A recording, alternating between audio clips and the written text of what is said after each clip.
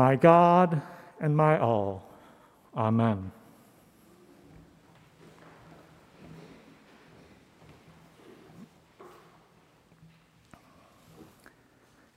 Have you ever wished that you could have Jesus in front of you just to ask him a few clarifying questions?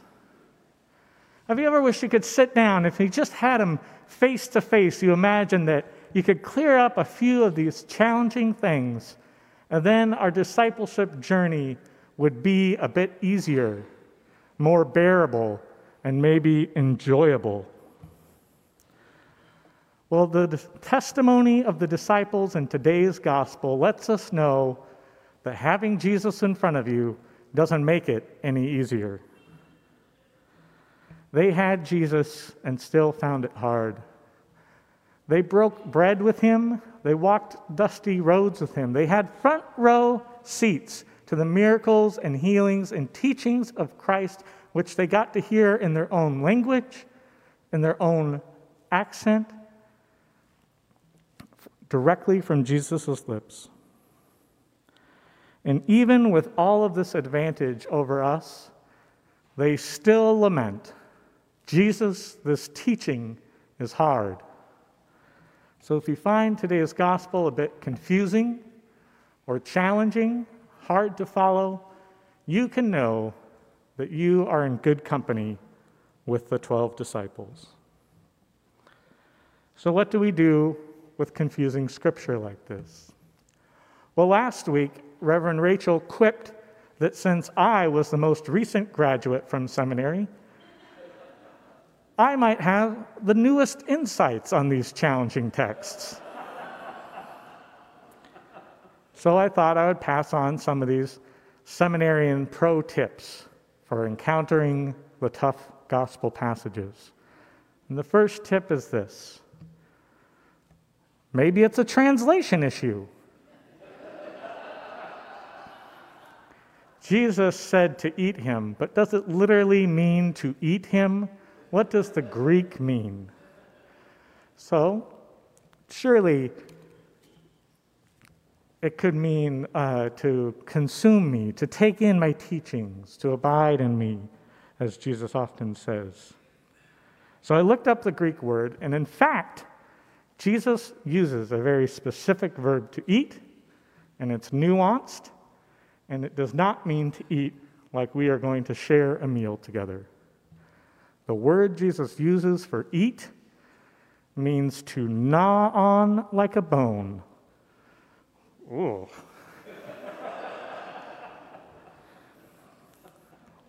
Last week, Reverend Rachel said Jesus was starting to sound a little bit aggressive, and now, with this translation insight, it sounds downright visceral. So my seminarian tip has backfired. Second seminarian tip: if you have a challenging gospel, you can always preach the Old Testament. So, in our Old Testament reading today, we hear the prayer of Solomon at the dedication of the temple. And Solomon, in all of his wisdom, is doing some great pastoral and theological work in front of the assembly. The Israelites have been experiencing a tremendous shift in their identity and culture and the way they understand themselves and their relationship to God. For generations, they have followed God in these fantastic visions: the burning bush, the pillar of fire at night and cloud by day. They followed God in the ark, which they processed with them into worship and into war. They had a relationship with a God who was mobile, as they themselves were on the move. But now they find themselves in the city of Jerusalem, behind city walls. They find themselves in a place of security and stability. And their God is also in the temple, behind walls, stable and secure. But as a lot of us may have experienced, sometimes being forced to stay put can feel stagnant and isolating and distancing from God. So Solomon, in his prayer, is creating new ways that we can see and understand God in our midst. Solomon prays that God's glory doesn't just fill the temple, but fills the whole earth, and then makes it even grander, that God's glory fills the whole earth to the heavens and the highest heavens. What does God's glory look like?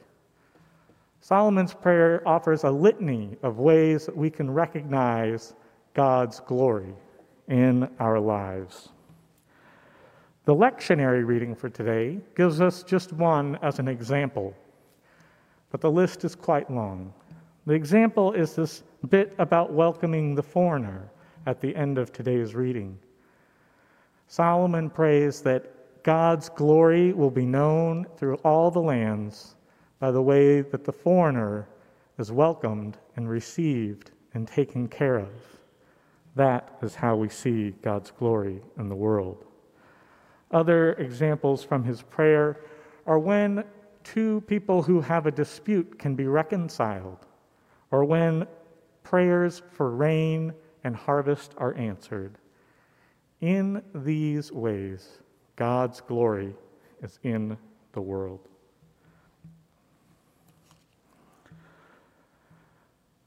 So today's gospel, Jesus is taking this lesson from Solomon and upping the ante, as Jesus likes to use this rhetorical device. You have heard that it was said, but then I say to you. We could kind of interpret today's gospel in that sense. You have heard that it was said, God's glory is in the world. But I am here to say to you, God's glory is in you.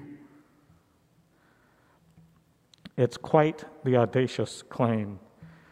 And Jesus has been laying down a lot of audacious claims as we've been reading in the last 4 weeks. First, Jesus makes this claim that he is the image of God. He is God made flesh.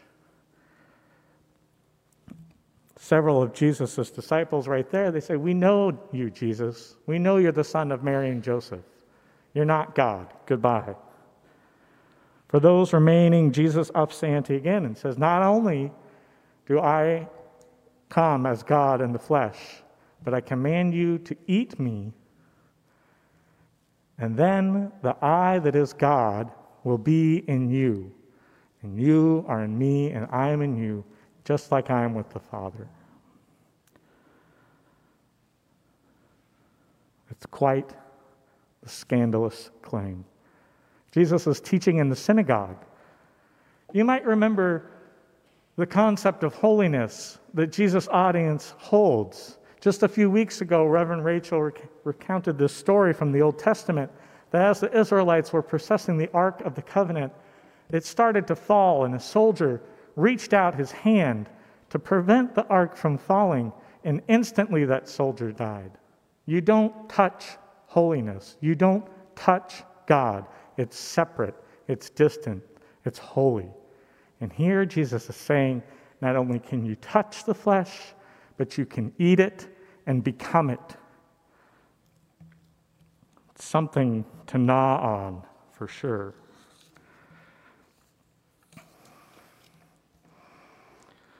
How do we understand God's image in us? What images do we have for God that we see in ourselves and in our community? I invite you to pray and discern on what images are speaking to you of how you understand God. Already in my short time at St. Cross, I have seen many of these images of God in this community. We can look at today's psalm. Psalm 84 offers a menu of images for God.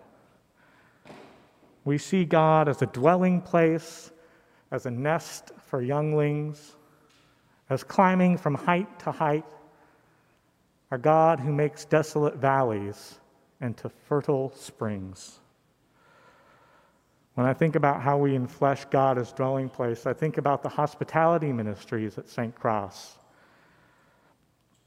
the meal train, the prayer shawls, the sociable seniors and listening hearts.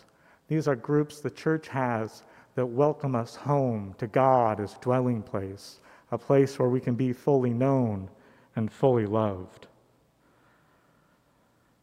God as a nest for the young.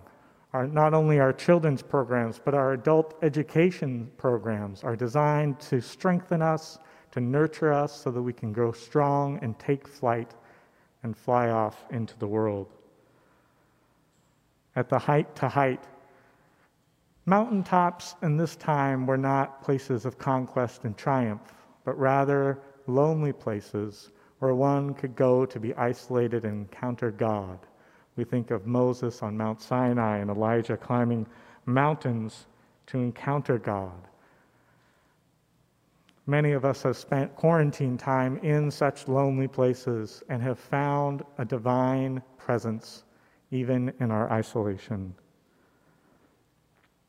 Lastly, God as an image of someone who makes desolate valleys into fertile springs. I think of ministries like Laundry Love and Family Promise, where community members of St. Cross go to these places where hope is hard to hold, and they bring God's light and bear God's image of hope and turn desolate valleys into fertile springs. These are just a few images, a few examples of how God's glory is known in the world through St. Cross, and there's so many more. As we approach our patron feast day, we'll reflect on St. Cross's history and our future and our present moment. And Solomon's prayer and Jesus' teaching invite us to be in discernment as we approach that day about which images of God resonate with us. Where are we being called to live out God's glory in our lives and in our community? It's not an easy answer. It's a very hard teaching. It's something to gnaw on, but at least we can feast together. Amen.